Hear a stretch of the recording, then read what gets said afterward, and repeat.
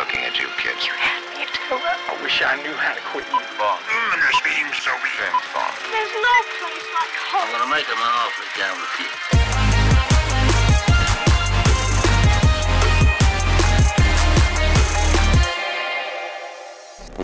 We have a very special guest here today on Gone with the Wind, but I won't tell you right now. You got to listen to our little theme song first. Cue the music.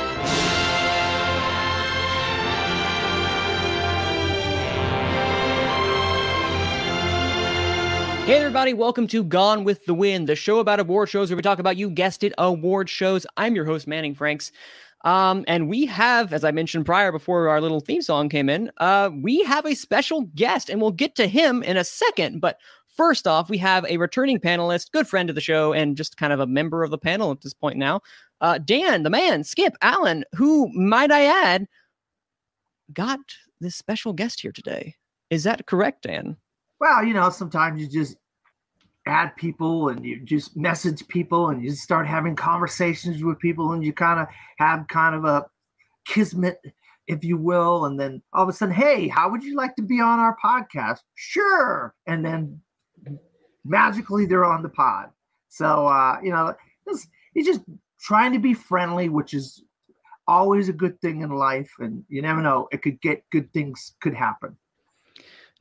Completely concur. But without further ado, this individual has over 7,000 articles, as we mentioned prior before we started recording, on Gold Derby. And it's in fact been, oh Lord, how long has he been working for Gold Derby? I'm not sure I read that in the biography, but he's been working there for quite some time with his 7,000 articles. And his quote, some less substantive than others. But regardless, we are honored to have him. We have Daniel Montgomery. Daniel, welcome, sir. Thank you for having me. It has actually been 10 years at this point, including before we were acquired by Penske Media Corporation. Seriously, that long? So you have been there before that entire what's that term called when they acquiring of Gold Derby transpired? Yeah. I was part of the package that they bought when they picked us up. it's a package deal. Buy one, get one, Daniel free. But no, well, not for free, thankfully. Oh, okay. You're right. No, that we don't want that. We do not want that. We need to get paid for our work. Everyone, we're all for that here in Gone with the Wind. I mean, this isn't paid. But... I think they got Tom for free. No. Oh, anyway, we are honored to have you on here, Daniel. And we're going to kind of be talking about some of the, on this episode in particular, we're going to dissect the AFI, which is a really interesting, little nugget of American film for this year. But obviously, there's always that special award that seems to go to the front runner or one of the front runners. That's a foreign film, in this case, Belfast. We'll talk about that in a second. We'll also go through the PGA nominations for documentary. And finally, kind of wrapping it in a bow for the really strange and kind of all over the place Best Supporting Actor and Best Supporting Actress awards for now. Once we get into, tomorrow's Critics' Choice and Golden Globes. I think the Golden Globes are still a thing now. I'm not sure, truthfully, but I know they're are. Still but that's going forward, but they're whether or not they're still a thing is kind of up in the air right now. No, remember they had that controversial year. What was it, 2006 or something like that? It was 1 year where what happened? They put a press release out and they still did it no matter. I think that was the writer's strike. They didn't hold the show, but they still held the awards. I would say that was less problematic for them, given that it wasn't like that their awards themselves were. The legitimacy was in question then. Now it's a little bit dicier for them. Yeah. Oh yes. So I'm excited. Well, I'm excited is the wrong word. Let me rephrase that. I'm curious and inquisitive to see exactly what they will be doing tomorrow, since that's coming around the same time. What is the time of Golden Globes in comparison to the Critics' Choice? Because the nominations are the same day, tomorrow on Monday. Am I not mistaken? Correct? I'm not sure what times they're scheduled to release. Interesting. Dan, do you know? Because I would imagine somebody's going to be early in the morning and someone's going to be in the afternoon, so they're not crossing over with each other. Well, because they want the usually LA they'll do it like at 5 a.m. when they do these awards, and then that'll break and they'll just get across the country through the news outlets, and everybody will start picking it up and stuff. So I would imagine one of the two are going to be really early in the morning, like 6, 7 in the morning. So then it could just probably go across the country, and get word of mouth and whatnot. So, but yeah, we'll get into that in a second, because again, we're not going to be doing predictions of what the critics and the Golden Globes will be, because by the time this comes out, the nominations will have already occurred. This is more a dissection of the race in these particular categories. But before we get into that, we do something where we kind of see what we've watched. And before we get into the what we watched section, I just want to ask Daniel a couple questions so y'all can get to know him a little more. I recently just watched his Writers Roundtable, which that was a fantastic discussion. I'm really jealous that you got to talk to Rebecca Hall for Passing, which is my second favorite film of the year. So I'm a little jealous about that. But you know what? Hey, that's why they pay you the big bucks, Daniel. So tell me, for you personally, in the 10 years that you've been working here on Gold Derby, what have you, what has that time been like for you working for this conglomerate that most people that in our, passion for film have been using for like the longest time for like prognostication and just general fun? What has it been like for you? It's been interesting, certainly. It has given me, and one of the things I like about awards in general, for all the, the good and the bad that we take with them, is that, I get to talk to, cinematographers, production designers, I talked to a sound editor this past week. And it's just sort of knowing that there are these categories at these awards. It's sort of like your entryway into the different crafts that go into film. If we didn't predict, best cinematography, I wouldn't have as good an idea of what cinematography is in film, and so on down the line. So it really is sort of like an introduction to the craft, and that's what I've always appreciated most about it. Ooh, I love that, because without, Gold Derby being, because I can't really recall, unless you count some independent sites like, we're not independent sites. They're conglomerates in of themselves, like Variety, Hollywood Reporter, those who actually are in the prognostication business, the critics as well too, or awards prognosticators. You guys are the hub usually for most people. And one thing you had mentioned in your response was that you've learned something and you wouldn't know without actually, being involved. So for you, especially this award season, what is one thing you've taken away with all the different interviews you have done in the roundtables as well? I will say that I've taken away from certain individual films, getting to see it from all different sides. At Gold Derby, when someone interviews someone from a project, they often interview many other people from the same project. So, you mentioned Passing. I talked to Ruth Negga. I will be talking to Tessa Thompson. Knock on wood, that's scheduled, but that it happens. Because things, you never know what changes. And so you get to see you get to dive deep into one particular film that way. It really deepens your appreciation for that. And last question that I have, just for people to have that awareness, what is your particular, on the Gold Derby staff, what is your lane that you hone in on? Sort of like a jack of all trades thing a lot of us do, so I cover the Oscars, I cover the Emmys. I will say one thing that I do, I'm sort of the primary driver of at Gold Derby, is our music coverage. So, Grammys are kind of a lot of my domain. And of course, we also do reality TV at Gold Derby, so I cover a lot of that too. It's just sort of, kind of picking up, whatever's happening at any given moment. It's weird that I know probably as much about Dancing with the Stars as I do about many Oscar races. So. I love that. I love that stat. That's a fun fact whenever you go to like group get-togethers or mixers. It's like 3 facts about you. Well, the fun fact is I know this much about this. I'm in the same boat because I'm a big Survivor and The Masked Singer fan. I mean, I eat and breathe the Survivor and The Masked Singer. So I probably know as much about those 2 shows as anybody. But movies is my thing. Of course. And this is actually for my personal this isn't probably even going to go into the final one, but I'm just curious. The Weeknd getting snubbed for the Grammys a year or so ago. Did the Gold Derby didn't have that? You guys didn't predict that at all, right? No. We were predicting the Weeknd to be at least nominated for Album of the Year, Record of the Year, Song of the Year. Actually, it might have been at number one in our predictions in all three of those categories. The album snub, like, if that had happened on its own, that wouldn't have been a huge shock. But the fact that Blinding Lights didn't get anything either, like, not just not record and song, but nowhere in, like, the pop categories, not even a music video nomination or nothing whatsoever. That was wild. It was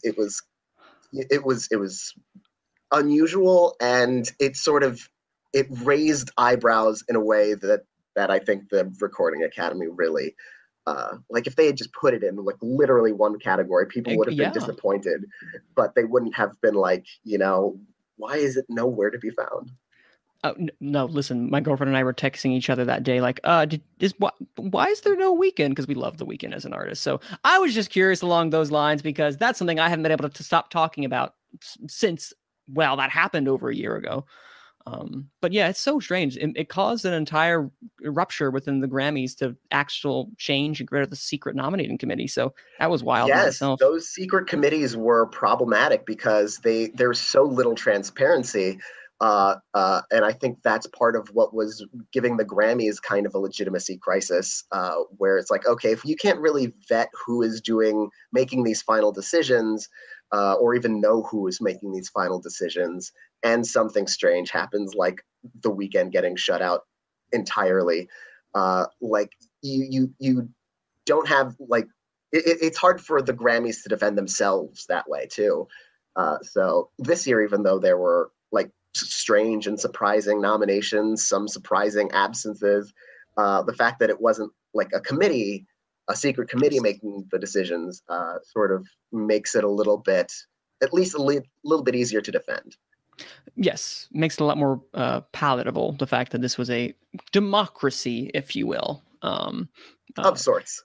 Of sorts. It's more democratic than it was prior. Although I do have one writer who pointed something out that I actually hadn't noticed in the last couple of years, which maybe hurt the Weeknd partly.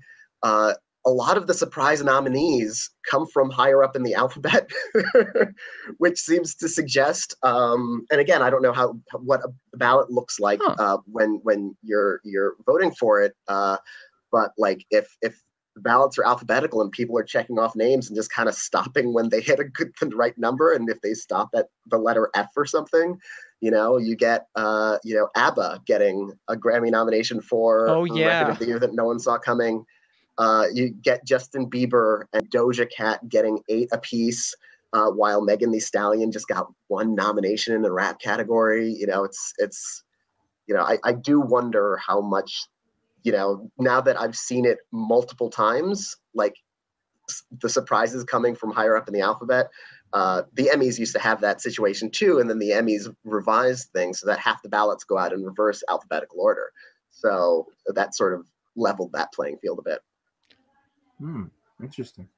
No, that's fascinating. I had no idea that was the case, and I'm just going to keep that in because I found that utterly fascinating to know, and I feel like I'm smarter now because I asked that. Yeah. But anyway, now Oscars, movies, all that fun stuff, Critics' Choice, Golden Globes, maybe. So what have we watched this past week? And of course, we're just kind of going to go talk a little bit about that. Nothing major, just kind of like what you've seen. So Dan Skipal, not Daniel, and that's the distinction when I talk to you, everyone who knows who's listening to this, Dan and Daniel. So I'll make sure to enunciate to make sure. So Dan, what have you watched this past week? Well, I watched a lot.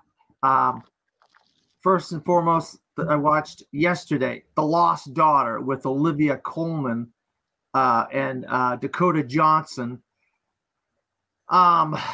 This professor, she's out on vacation on an island in Italy, and she runs across this mother of this baby, but she doesn't seem like that good of a mother. And then she's got like a handyman, and And then it flashes back to her being a mother when she was younger, and Jessie Buckley plays her as a younger woman. And it's just this, it's directorial debut of Maggie Gyllenhaal. I'll be honest, Manning, I just think Maggie needs a little bit more seasoning as a director, because too many like close-ups. I mean, just close-ups. And a couple close-ups of Olivia Colman 3/4 naked is okay, but like all the time of Olivia Colman naked half the time of Dakota Johnson's backside, and I think I've seen enough of it. I just wasn't that enthralled with The Lost Daughter. Everybody seems to like it. I just wasn't that big of a fan of it. National champions now. Before you say anything, I will one quickly add as well is that is no, you're completely fair in that, because that is something I've heard from critics as well too, by saying that they really liked your direction. The shot variation was not as dynamic as it could have been. It was a lot of the same type of medium shot, maybe a medium tight shot. But I've heard that too, so don't think you're an outlier for that. Outside of the praise, mostly that the performance and the first time direction from Maggie Gyllenhaal is also getting. So please, I just wanted to make sure that you're not alone in saying that. Coleman's definitely been better. Coleman, yes. She's definitely been better. Oh my. Now, national champions, on the other hand, wow. I'm a huge sports fan, as you could tell, if you haven't noticed. Wow, what a great football. J.K. Simmons plays the football coach, and his star player decides he's not going to play, and he's going to go on TV and say, the treatment of athletes in college sports is wrong, and this is A, B, C, and D, what needs to happen for us to play in this national championship game. And it's basically about the NCAA and the treatment of college athletes, and how the colleges are making millions and millions and millions of dollars on the backs of these athletes. This is a fictional story, completely, really great cast. Uzo Aduba, keep an eye on her for Best Supporting Actress. She could just come in there and sneak in there. She is that good. Uzo Aduba. She plays like I don't know what you would call what she plays, but she's really cool in the movie. Stephan James from If Beale Street Could Talk is the main star of it. But what a great, I can't say enough about national champions. Also, I got to see The King's Man. Not The King's Men, The King's Man after 2 years. It was supposed to come out 2 years ago. And I'll tell you, it starts out a little slow, but once it gets started, it really picks up nicely. Rhys Ifans is unrecognizable. I'm not going to tell you what character he plays. He's completely unrecognizable. You know what Rhys Ifans looks like. But Ralph Fiennes, fantastic. I loved Ralph Fiennes in this. What a great vehicle for him to shine, because he really is a great actor. Probably one of the best actors alive that does not have an Academy Award to his credits, which is agreed, if you ask me. But The King's Man starts out slow, but once it gets going, boy, it really picks up steam, and it really has some amazing action sequences. There is a fight similar to the one in the church in The Kingsman. There is a fight in a ballroom with 3 or 4 characters set to, I think it's Beethoven's Fifth Symphony. If I'm not mistaken, I think that's what the music is. I could be wrong. Correct us if I'm wrong. I'll own it. I think it's Beethoven's Fifth Symphony. And it's freaking, what a great, crazy scene that was. But The King's Man, obviously I've seen Memoria with Tilda Swinton. Wow, is that weird? What a weird movie. Slow, plotting. I don't know what people are thinking about with that. Petite Maman, about these 2 little girls that become friends, and they go off in this little kind of adventure together. It's a French film. What a cute little film that is. Petite Maman. Like I said, I'm currently watching the Witches of the Orient, about a Japanese volleyball team. It's a documentary. Also, I saw Back to the Outback. It's not going to blow you away, but it's fun. It's kind of, it has a soft heart to it and a sweet heart to it. It's a Netflix animated film. So that's basically what I saw this week. Now, this coming week, wow, what a week I have coming up. Gee, I wonder what that could be. We'll see. And then Daniel, because I know you work for Gold Derby, so I'm not sure how much you can review what you saw, but just kind of tell us, what have you watched? Both old, new releases? Tell us, give us a general example. Well, I mean, Dan is putting me to shame a little bit. I've had a much less active viewing week. I did see King Richard in the past week, which Will Smith is, at least has been in our odds, the front runner to win the Best Actor Oscar. It feels like sort of it's his moment kind of thing. Like, you know, the right movie was going to come along, and it was just the Academy was going to decide, okay, this is your year. Like, you just get it. In terms of the performance, he is quite good in it. Although I do think Andrew Garfield in Tick, Tick, Boom really stuck out to me more as, you know, in this category. But I feel like he's the kind of actor who, like, voters will think his time may come, you know, sometime, but it might not be this year, going up against Will Smith's kind of iconic persona and putting that into a film like this. Aunjanue Ellis is also very good. Sanaa Sidney, I believe, is the name of the actress who plays Venus Williams. I think she's fantastic. She's so good. Part of me wished the movie had been Queen Venus, you know, because her part of the story is such a compelling aspect of it. It is. So yeah, that was my viewing this past week, not counting this past week's Project Runway, which I also covered. Boom. Hey, there you go. Hey, we all have that something where we're like, okay, I need to watch this, but I want to watch this. So I totally feel you along those lines. For me, yeah, Dan is putting us both to shame, Daniel, because I really got a chance to watch and hone in on two films, which is The Power of the Dog, which that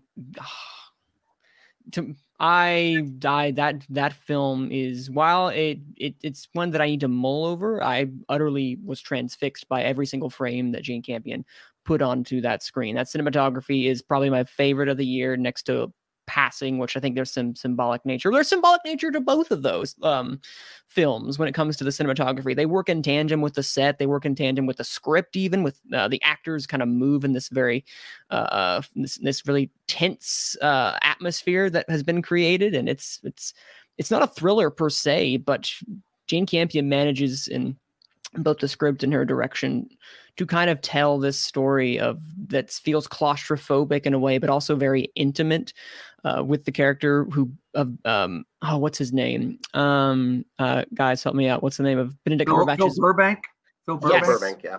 Phil Burbank. Also, what a great name. Phil Burbank. There's something about it. Benedict Cumberbatch is also best American accent he's ever done. I must say.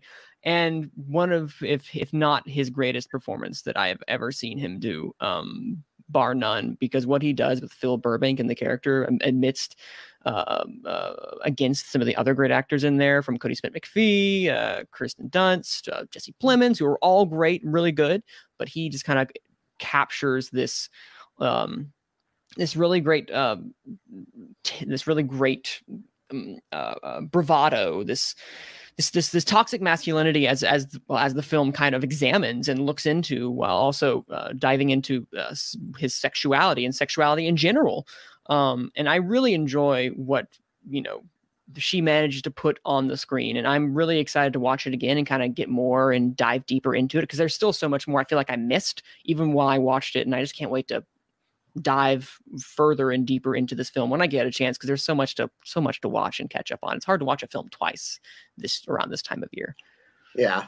But I will say I agree on Power of the Dog. That was a film that I actually am eager to rewatch, just because the first time I saw it, the way it unfolds, by the time the credits roll, it feels like you are just then coming to understand what the whole story was. And it all felt like in that moment, like it all clicked in such a well-developed way that I really want to go back and see how those pieces were kind of laid into place over the course of the film, because it's really like the writing of it is so it's so well done in terms of that story arc. It is. And I'll just also add, but that is the perfect like touchstone of like, you realize, by the very end, literally like the last frame, I feel like you're like, aha, that's it. But it's not like, it's not like an aha moment of like, I finally understand it. It's more like, oh, this is what we were building to. And I was never lost the entire time. It just kind of adds, and you want to watch it again to get more of those pieces, because you get it and understand what what she was going for. But it just kind of enriches it further by knowing how it ends once you have that ending in mind. Yeah, we'll do a power. We're going to be doing a Power of the Dog review today, right after this. So we'll get more into depth a little later. But I also saw West Side Story, which I won't get into too much because I have a very controversial opinion regarding that. And that is, I don't care for West Side Story. Yes, I'm a heartless Ebenezer Scrooge. I do not care for the story of West Side Story. I find the plot of Romeo and Juliet in and of itself just to kind of be shallow and very much like, I know they're doomed lovers, passionate lovers, but I can't connect when when you're waiting for the two main characters to exit the scene so you can get to the other stuff. That's not a good sign that you really enjoyed the movie. And I can't say that I enjoyed West Side Story, but that's mostly because I don't have an affinity for the original story in and of itself. But Steven Spielberg really gave a really fresh spin while also being reverent to the original. And I think it's really good. It's a fun time in the theater. Some really great choreography, not as good as the original, but I think it's really well done, and Ariana DeBose is magnetic on screen. Like, I could not keep my eyes off of her because every time she was on there, it wasn't like she was. It's some people just have this really natural charisma, and she has that in spades. Some people in that movie are a black hole of charisma. Ansel Elgort, cough cough. There, but she is my MVP, close to Mike. It's Mike Feist? Faust? Feist. Feist. Okay. I heard it was Feist. Tell me. I'm gonna find out. Before this podcast ends, I will find out how to pronounce his last name. For people who listen to this podcast regularly, they know I am not the best with names at all, except for Anjanou Ellis, which I corrected Abe one time. That's my one thing under my belt I have. But yeah, no, he was also fantastic. He gave really great depth to the character of Riff that I didn't expect I don't remember being in the other one prior. I enjoyed that a lot. There were some great moments, but overall, I think, the West Side Story plot is not for me. And I feel like when you can't dive into the two main characters, especially because it's Romeo and Juliet, it misses the mark. And I feel like for me personally, but I totally get it. If it works for someone else, it's just not for me. And Dan, I think I'm lower than you, which was saying something. Cause I know you were kind of good, but not great on it. Yeah, I'm not great on it. I don't see what everybody else sees in it. I mean, people are like blown away by the cinematography. I don't get the cinematography. It just looks like New York to me, where the other one didn't show backdrops and stuff like that. This one has backdrops of New York scapes and stuff. Okay, so that's good, but it's not like the most blown, like incredible cinematography like Power of the Dog or Nightmare Alley or The Green Knight. It's like, what are you talking about with cinematography? It doesn't. I don't get it, But sometimes I don't get what makes great cinematography, because I think like John Wick 3 has some of the best cinematography I've ever seen. Guy didn't even get a sniff come awards time. So Dan Lautzen, he's also cinematography on Nightmare Alley. Well, I will say I do not think that he was on Gold Derby's odds that year, right, Daniel? No, John Wick 3. No, I don't believe that was a likely high up in cinematography that year. I mean, just watch that movie and tell me that isn't one of the most gorgeous movies you ever saw. It is gorgeous. It is. And Nightmare Alley looks to be gorgeous as well, too. But no, we will go into that on a contender review later. Today is going to be Power of the Dog when we do that later today. But for now, yeah, those are my thoughts regarding it. I'll go into it deeper about why I don't care for West Side Story. Not the music. Music's great. I really love all the music in there. But we'll get into that at a little later date. But that's what we've watched. So we're going to move right along into AFI, a staple in American cinema. The American Film Institute have their annual awards every year to announce the top 10 best films of 2021, 2020, 2019, etc. as you go down every year. This year, they have their 10, which is really interesting because this is the first time since our expanded 10 that we are going to have a possible 10 for 10 for the Oscars. Maybe. The likelihood of that is very low. But this is what we have for the top 10 of AFI this year. This year, in alphabetical order, we have Coda, Don't Look Up, Dune, King Richard, Licorice Pizza, Nightmare Alley, The Power of the Dog, Tick, Tick, Boom, yes, The Tragedy of Macbeth, West Side Story, with special award going to Belfast and Summer of Soul. So looking at these so far, I want to have... I'm going to ask our guest, Daniel, when you see these at AFI, there's really interesting stat out there where it's usually about, when you have the 10 for AFI, like on average, you'll miss 2 from AFI when it translates over to the Oscars. And that's average. It's not a 1-for-1 comparison most of the time. But for you, when you see these awards, it's really 11 because if you count Belfast. So tell me in your mind, when you see this, what comes to mind of like what could leave, what could stay? And just as an overall group, how do they stand up? Yeah, it's interesting. It's always, you look at this list and you always think, it's like, okay, these won't line up 1-to-1, like 100% with the Oscars in all likelihood. But I think they, or at least the last couple of years, they match up like 6 or 7 or 8, depending on how many the Oscars nominate. This time the Oscars are going to nominate a full 10. And looking at this list, I'm seeing like the ones that I'm pretty sure are safe at the Oscars, like, I think King Richard is safe at the Oscars. Dune is probably safe at the Oscars. Power of the Dog is safe. West Side Story at this point, I think, might be safe at the Oscars. And then there's some wiggle room for the others. I feel like Tick, Tick, Boom. It's exciting to see it here as more than just, a play for Best Actor for Andrew Garfield. I think this is certainly a vote of confidence for that film. And if that doesn't translate to picture at the Oscars, I think it makes Garfield look even stronger for actor. Coda is really exciting to see here. It came out in the late summer, so there was some, it wasn't certain whether that would be able to last the season and stay in people's minds. And I think that could be your kind of feel-good little movie that could kind of Little Miss Sunshine this year. So I think that could get in there at the Oscars. I also have like wondering about Don't Look Up and Nightmare Alley. On paper, those seems like really strong Oscar contenders, but the reviews for both haven't been as glowing as either would have liked. And so, but at the same time, Vice from Adam McKay also was pretty divisive. So, and that managed to get 8 Oscar nominations, including Best Picture. So Don't Look Up could potentially do that. Tragedy of Macbeth, that's another one. It seems like a strong bet, but it feels like it's coming out so late that I'm wondering if it'll have that momentum, but this certainly helps it. So Dan, I ask you, as Daniel had mentioned, the Tragedy of Macbeth was something that people might have forgotten about, but it's recently come back. I thought it was kind of bleeding out at one point, say for made a.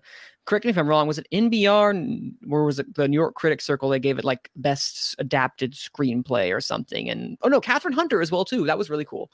But it's kind of been bleeding out. When you look at this and you think what did this help, and kind of how do you see these shaping up in comparison to the Oscars?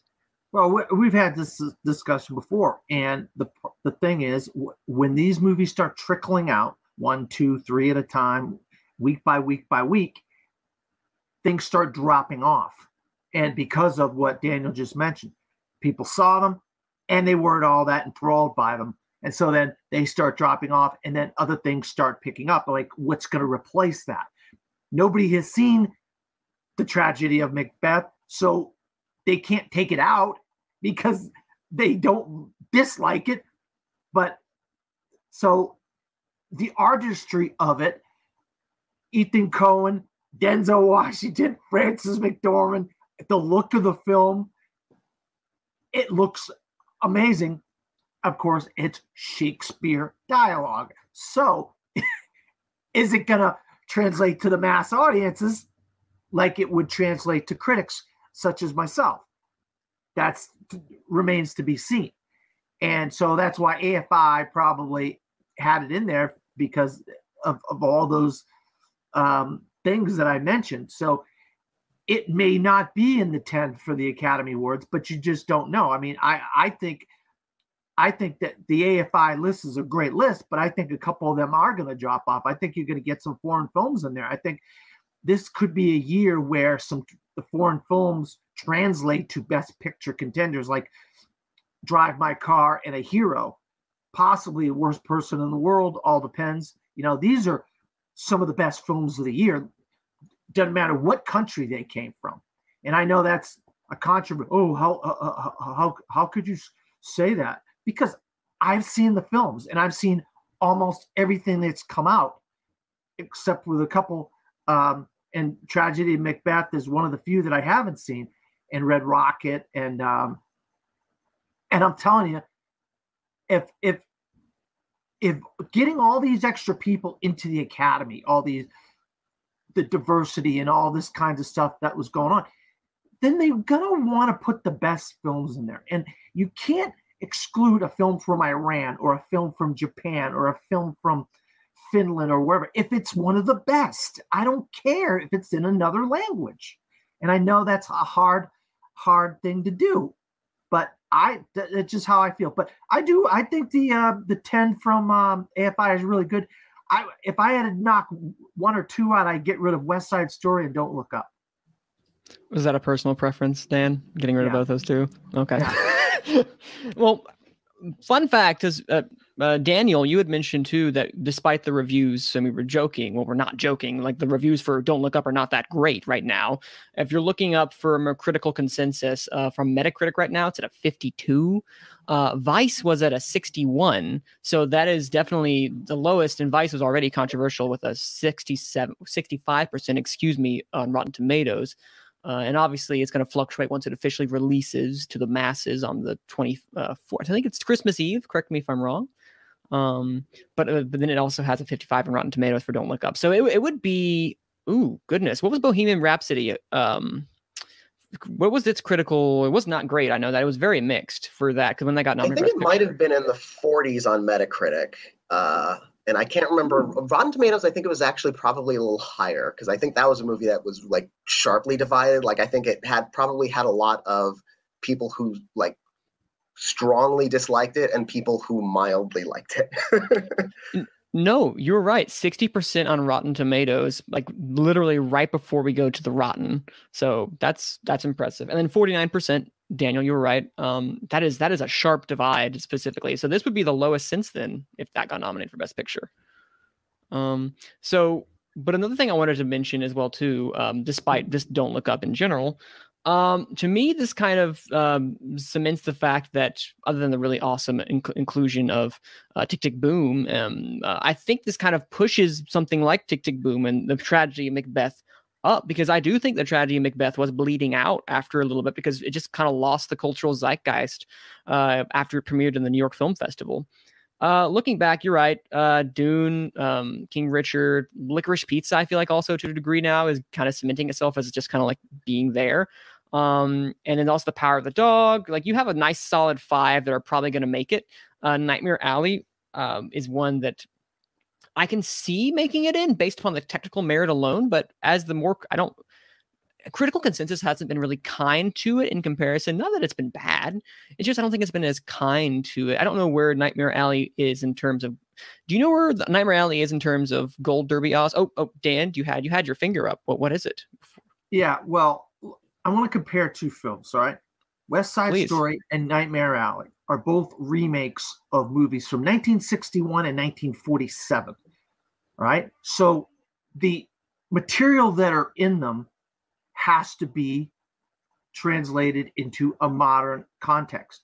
And I, for one, just feel like Nightmare Alley's film as a whole, because of what the vision that Guillermo del Toro brought to the screen, is 100 times better than what Steven Spielberg brought to the screen in terms of the visuals, the acting, the below the line categories that he brought to Nightmare Alley. The set production, the production value, the hairstyle, the makeup, a lot of that kind of stuff.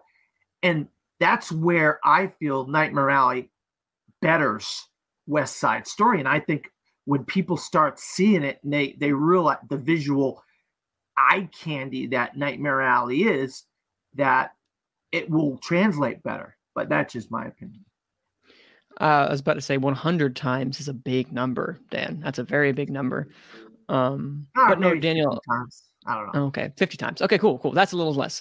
So Daniel, where's Nightmare Alley right now on Gold Derby? Because that's one of the ones really fluctuated, especially since it's been released. When it comes to Best Picture, anyway. Yeah, you see things move up and down when they open or when they screen for critics, especially. That's when you get the sharp rises or falls. It's still in the top 10 in our odds. I'm looking at them right now, and it's 7th overall, which is solidly in there. And I feel like it's the kind of film that, I think because its reviews, as far as I know, are significantly better than Don't Look Up, for instance. So I think it might still be solid enough, and on the basis of crafts, a little bit like Dune, it could be the kind of film that gets in picture and then several craft categories. I'm not sure if it'll get into an acting category, maybe not. We'll see what the upcoming awards, Critics' Choice, those sorts of things. If they put it further on the radar, or we'll see if it's further rising or sliding a little bit. I feel like it's still got a good chance, but it's vulnerable. No, but 7 sounds, it's a perfect, I feel like, spot for it right now. That's a good spot. I know you didn't put it there, but still, it's a good spot. So before we end this discussion about AFI and its correlation with Oscars, because obviously it's just American films, and because Belfast is, as I mentioned beforehand, it's not an American production. It's not I'm about to say it's not a. Did I say British beforehand? Well, but it's not I said British beforehand. It's not British. It's Irish. Irish. Thank you. It is Irish. So it was partly filmed in Ireland and England. Oh, was it? It wasn't filmed. Of course, they didn't do it on location. When is something ever done in location all the time? That is true. Well, they did do some shooting in Belfast, in addition to shooting in England. Okay, there you go. That so it is. But they always give. I feel like they always give a special award to a production that is kind of in the cultural conversation when it comes to the Oscars. And this year it was Belfast. I forgot what it was the year prior or some years. I'm not exactly sure. I'm really kind of digging into back of my brain. Didn't the King's Speech get this same award like years ago that Belfast did? Because I'm like going to the back of my brain and realizing, wow, that's the type of film that they will go toward a sense of like, oh, this is one that's, has some clout behind it, but it's not precisely an American film, so we can't put it in our tin, but we want to reward it in some way, shape, or form. Correct me if I'm wrong, if it's not the King's Speech that got in. The King's Speech did get it in 2010. Okay. Wow. How did I get cobwebs off of right there? And I'm actually looking through some of these. That special award feels very much like, here is a non-American film that we couldn't put in our 10 because it's not an American film, but we do not want to get caught with a potential Oscar frontrunner not being represented somewhere on our list. So they gave it to the King's Speech. They gave it to The Artist. Yeah. Wow. I'm gonna check see if they gave it to Parasite. They probably did. They gave one to OJ Made in America, which won documentary. Okay. That's a cool one, actually. They gave one to Roma. And yes, they gave one to Parasite as well. Yeah. So they're very much trying to kind of cover their bases. Yeah. No, that's perfect. Covering their bases. So as we wrap this up, how many do we think are from this 10, since we're at an Academy Straight 10 again, how many do we think are actually going to make it out of these 10? Are we going to go with 2? Are we going to go with 3? Daniel, if you had an educated guess, how many of these are going to make it? Obviously, we're not holding you to it. We still have a little ways to go, but just kind of for fun, how many do you think are going to make it? And what are the 2 or 3 or how many that are going to be left off? I feel like most of them probably, I think we're going to end up with a matchup of 6 or 7, probably no higher than 8. I mean, just assume Belfast takes one of these 10 spots. I think that's pretty likely. Yeah. The ones that I would look at as potentially being sort of on that bubble, maybe not as secure, are Don't Look Up with those, the mixed reviews. Nightmare Alley also, like we'll see what its trajectory is throughout the season. And Tick, Tick, Boom, I don't think it's like a secure contender. This definitely raises its profile, but I think it needs to continue to build this momentum for it to make the Academy top 10.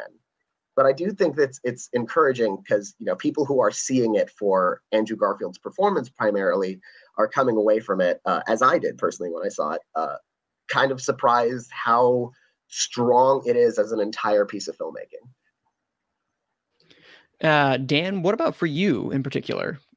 Well, I'll tell you, Tick, Tick, Boom is the better of the musicals on this list, that's for sure, than West Side Story. And I definitely get rid of West Side Story. And not that I hated. Not that I. Do you think West Side Story is going to? Do you think West Side Story is going to leave, or do you want it to leave? Is the question. Well, I mean, I want it to leave, but it should leave. It's not one of the best films of the year. It's just not one of the best films of the year. It just isn't. It is very likely to be a Best Picture nominee either way. but it's just not one of the better films of the year. I would argue In the Heights is a better musical than West Side Story. Obviously, Tick, Tick, Boom is a better musical than West Side. So I like In the Heights better. That's just, but that's what we're here. We're talking about what, Don't Look Up. I think there are some funny moments in that movie. The characters are funny. They say some outlandish things. I just think it's too inside baseball and people are not ready to go there right now with Don't Look Up. And that's why I don't think Don't Look Up will be in there, because there's enough of the population like, hey, don't be throwing this in our face. Don't be giving us a bunch of crap. And Adam McKay, his last 2 films before this, did that. And he's doing it again with this one. And, I just saw the trailer for his new, I don't know if it's a miniseries or film about the Los Angeles Lakers, which looks amazing. Comes out in March. Other than that, I mean, Daniel's probably right. Probably Nightmare Alley or Tick, Tick. But like I said, the dialogue of Tragedy of Macbeth, it's Shakespeare dialogue. That usually doesn't translate a lot to people. People aren't going to want to watch a movie that has a bunch of Shakespeare dialogue in it. Even though it looks gorgeous and it's probably acted incredibly and all that stuff, it's not real dialogue. It's Shakespeare dialogue, and a lot of people don't like that. So maybe that might drop off. Who knows? You don't know. And like we said, it doesn't come out for quite a while. Still Christmas. So once upon a time, it was real dialogue, Dan. Once upon a time, just not now. Like 200 years ago, 300 something years like ago? that. I'm actually not sure off the top of my head. I think closer to 500. That would be 200 is like what we just founded America then, didn't? All right, then 500 years ago. Well, Shakespeare was not during the time of George Washington. I can tell you that. Right. But no, I think what an interesting point is, Don't Look Up is going to be a testament. If it gets nominated for Best Picture, it's going to be a testament to see how much the Academy loves Adam McKay, because they ate Vice and The Big Short up. They were like breakfast. They literally wanted to get those. Like, again, Sam Rockwell got in for Best Supporting Actor for Vice. That's a 10-minute performance, people. Plan W. It was an SNL sketch, and I'm going to test that to the day that I die. As an SNL sketch of a character. I kind of agree. I liked Vice better than a lot of people did, but I think Sam Rockwell is a fantastic actor, but that was that was an SNL skit of a performance, which is not a criticism of his performance per se, so much as the way that character is written and incorporated into the film. And I just like that nomination was purely coasting off of enthusiasm off of his 3 billboards the previous year. Ooh, that's a good observation. I forgot about that was the previous year. No, the goodwill he had toward that and the fact that they really loved Vice, that's a really good point. I think that, this is going to be a testament if Don't Look Up. I think at the end of the day, because of the negative reviews, I think it's going to start to lose steam as more people start to see it. And I think it might be one of the ones that misses. I could be wrong because, again, they love Adam McKay so far. And then, of course, I don't want to say that Tick, Tick, Boom is going to be the one that misses. I could be wrong, and I hope that I'm wrong, but I want to replace Tick, Tick, Boom with Belfast, and then maybe you replace Don't Look Up with, oh heavens, like what else is there? I'm like thinking now off the top of my head. Yeah, that's the difficulty is it's hard to think, like, if not that, then what? And there's a lot of films that seem like that are on the bubble, but also it's hard to make a stronger case for them, like Being the Ricardos also has an issue with mixed reviews. Spencer could be divisive, though that could, the enthusiasm for Kristen Stewart could carry that to a nomination. The Lost Daughter swept the Gotham Awards, which aren't always indicative of the Oscars, but 7 of the last 8 or 6 of the last 7, most of the last several winners at the Gotham Awards have at least been Best Picture nominees. So I think that's a strong possibility, especially with so many films getting kind of mixed reviews among the other larger contenders. Because I was confident on Being the Ricardos getting it in after the initial reception, and then the reviews came in. And it's like, okay, let's back the brakes after these reviews. I love Being the Ricardos. Well, I need to see it still, Dan. Let's not hold on. But you make one quick point, I'll say, is Drive My Car. There is always seems to be one, at least the past 2 years, maybe even 3, I can't remember, always a foreign language film that gets into director. And now that we have a straight 10, perhaps that fun magic will work its way into Best Picture as well, too. So a Drive My Car gets it in, or maybe A Hero, or Flea, or maybe we get a Titan making it in for Best Director and Best Picture. I don't think so, but remember when we were talking about how Flea could be in 4 categories, Manny? Now it could. If it gets into 1 or 2, it'll be lucky the way things are going. I think it's going to get into at least 1. That's definitely going to happen with the way the critics are going. But no, that is AFI. And we also had this past week. And I completely got rid of my tab that I had open where it actually had this. So excuse me. We had the PGA nominations for documentary this past year. And some of these expected, some of these out of nowhere. And some of these I'm very happy that made it on.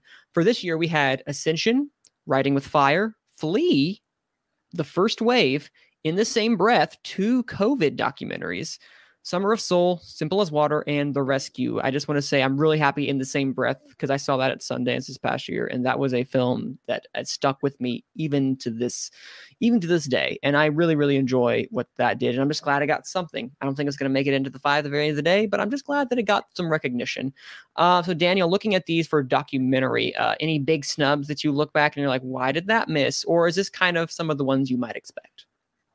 I haven't been as closely monitoring the documentary race this year yet, but it's interesting to see, the different guild awards really don't always line up with each other or, sometimes with the Oscars, but sometimes they can be telling. Like I know, like last year, as My Octopus Teacher was like, it was not one of the strongest possibilities going into the Oscar nominations. I'm not even sure we predicted in our top 5 nominees to be nominated. And then it started winning a couple things. And it's like, oh no, this is now winning everything. It's the front runner. And so we could see that happen. I feel like Summer of Soul has been really consistent, showing up in nominations. So that looks probably like the safest bet for a nomination this year, but it's always going to come down to like basically the last week. What is winning stuff from these guilds, and what did the Oscars nominate? Because the Oscars could snub Summer of Soul because the Oscars would do that kind of thing. So it's too early to tell for that one. Oh, no, it is. But I will then bring it over to Dan and say, Dan, is Summer of Soul, because it is quote unquote the front runner, it's missing, isn't it?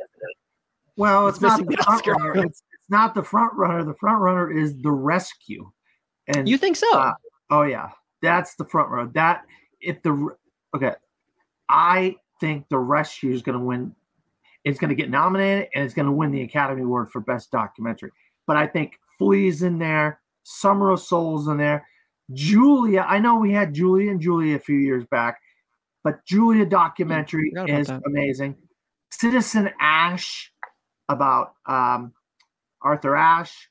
Being Cousteau is another good one. Roadrunner, a film about Anthony Bourdain. Those are some of the bigger docs of the year. So some of these docs that are on this list, I haven't heard of. But then again, there's so many, and it's hard to pick what the Academy is going to gravitate towards, you know? So, but they did have some of the big ones in there. They had Flea, The Rescue, Summer of Soul in their mix. So that's a good sign for those three, you know? Summer of Soul, what a great documentary. I mean, just if you love music, you're going to love Summer of Soul, because it just has a great soundtrack of all these amazing like Motown hits or that type of music in the 70s and whatever. And it played at the same exact time as the big festival in New York, upstate New York. Come on, what's the name of it? Woodstock? Woodstock. I mean, the exact weekend, Manning, that Woodstock was going on, Summer of Soul was going on in Brooklyn. And it was all black singers singing all these catchy Motown type hits or big 70s kind of songs. And nobody knew about it until this documentary came out. It's kind of neat. These are the kinds of things you love in a documentary, to learn things about something that you didn't previously know. Same thing with The Rescue. What an incredible. That was a news story, but the herring rescue that was involved and how difficult that was. I mean, I was glued to the screen when I was watching The Rescue. I mean, glued to the screen. It is good. It's very good.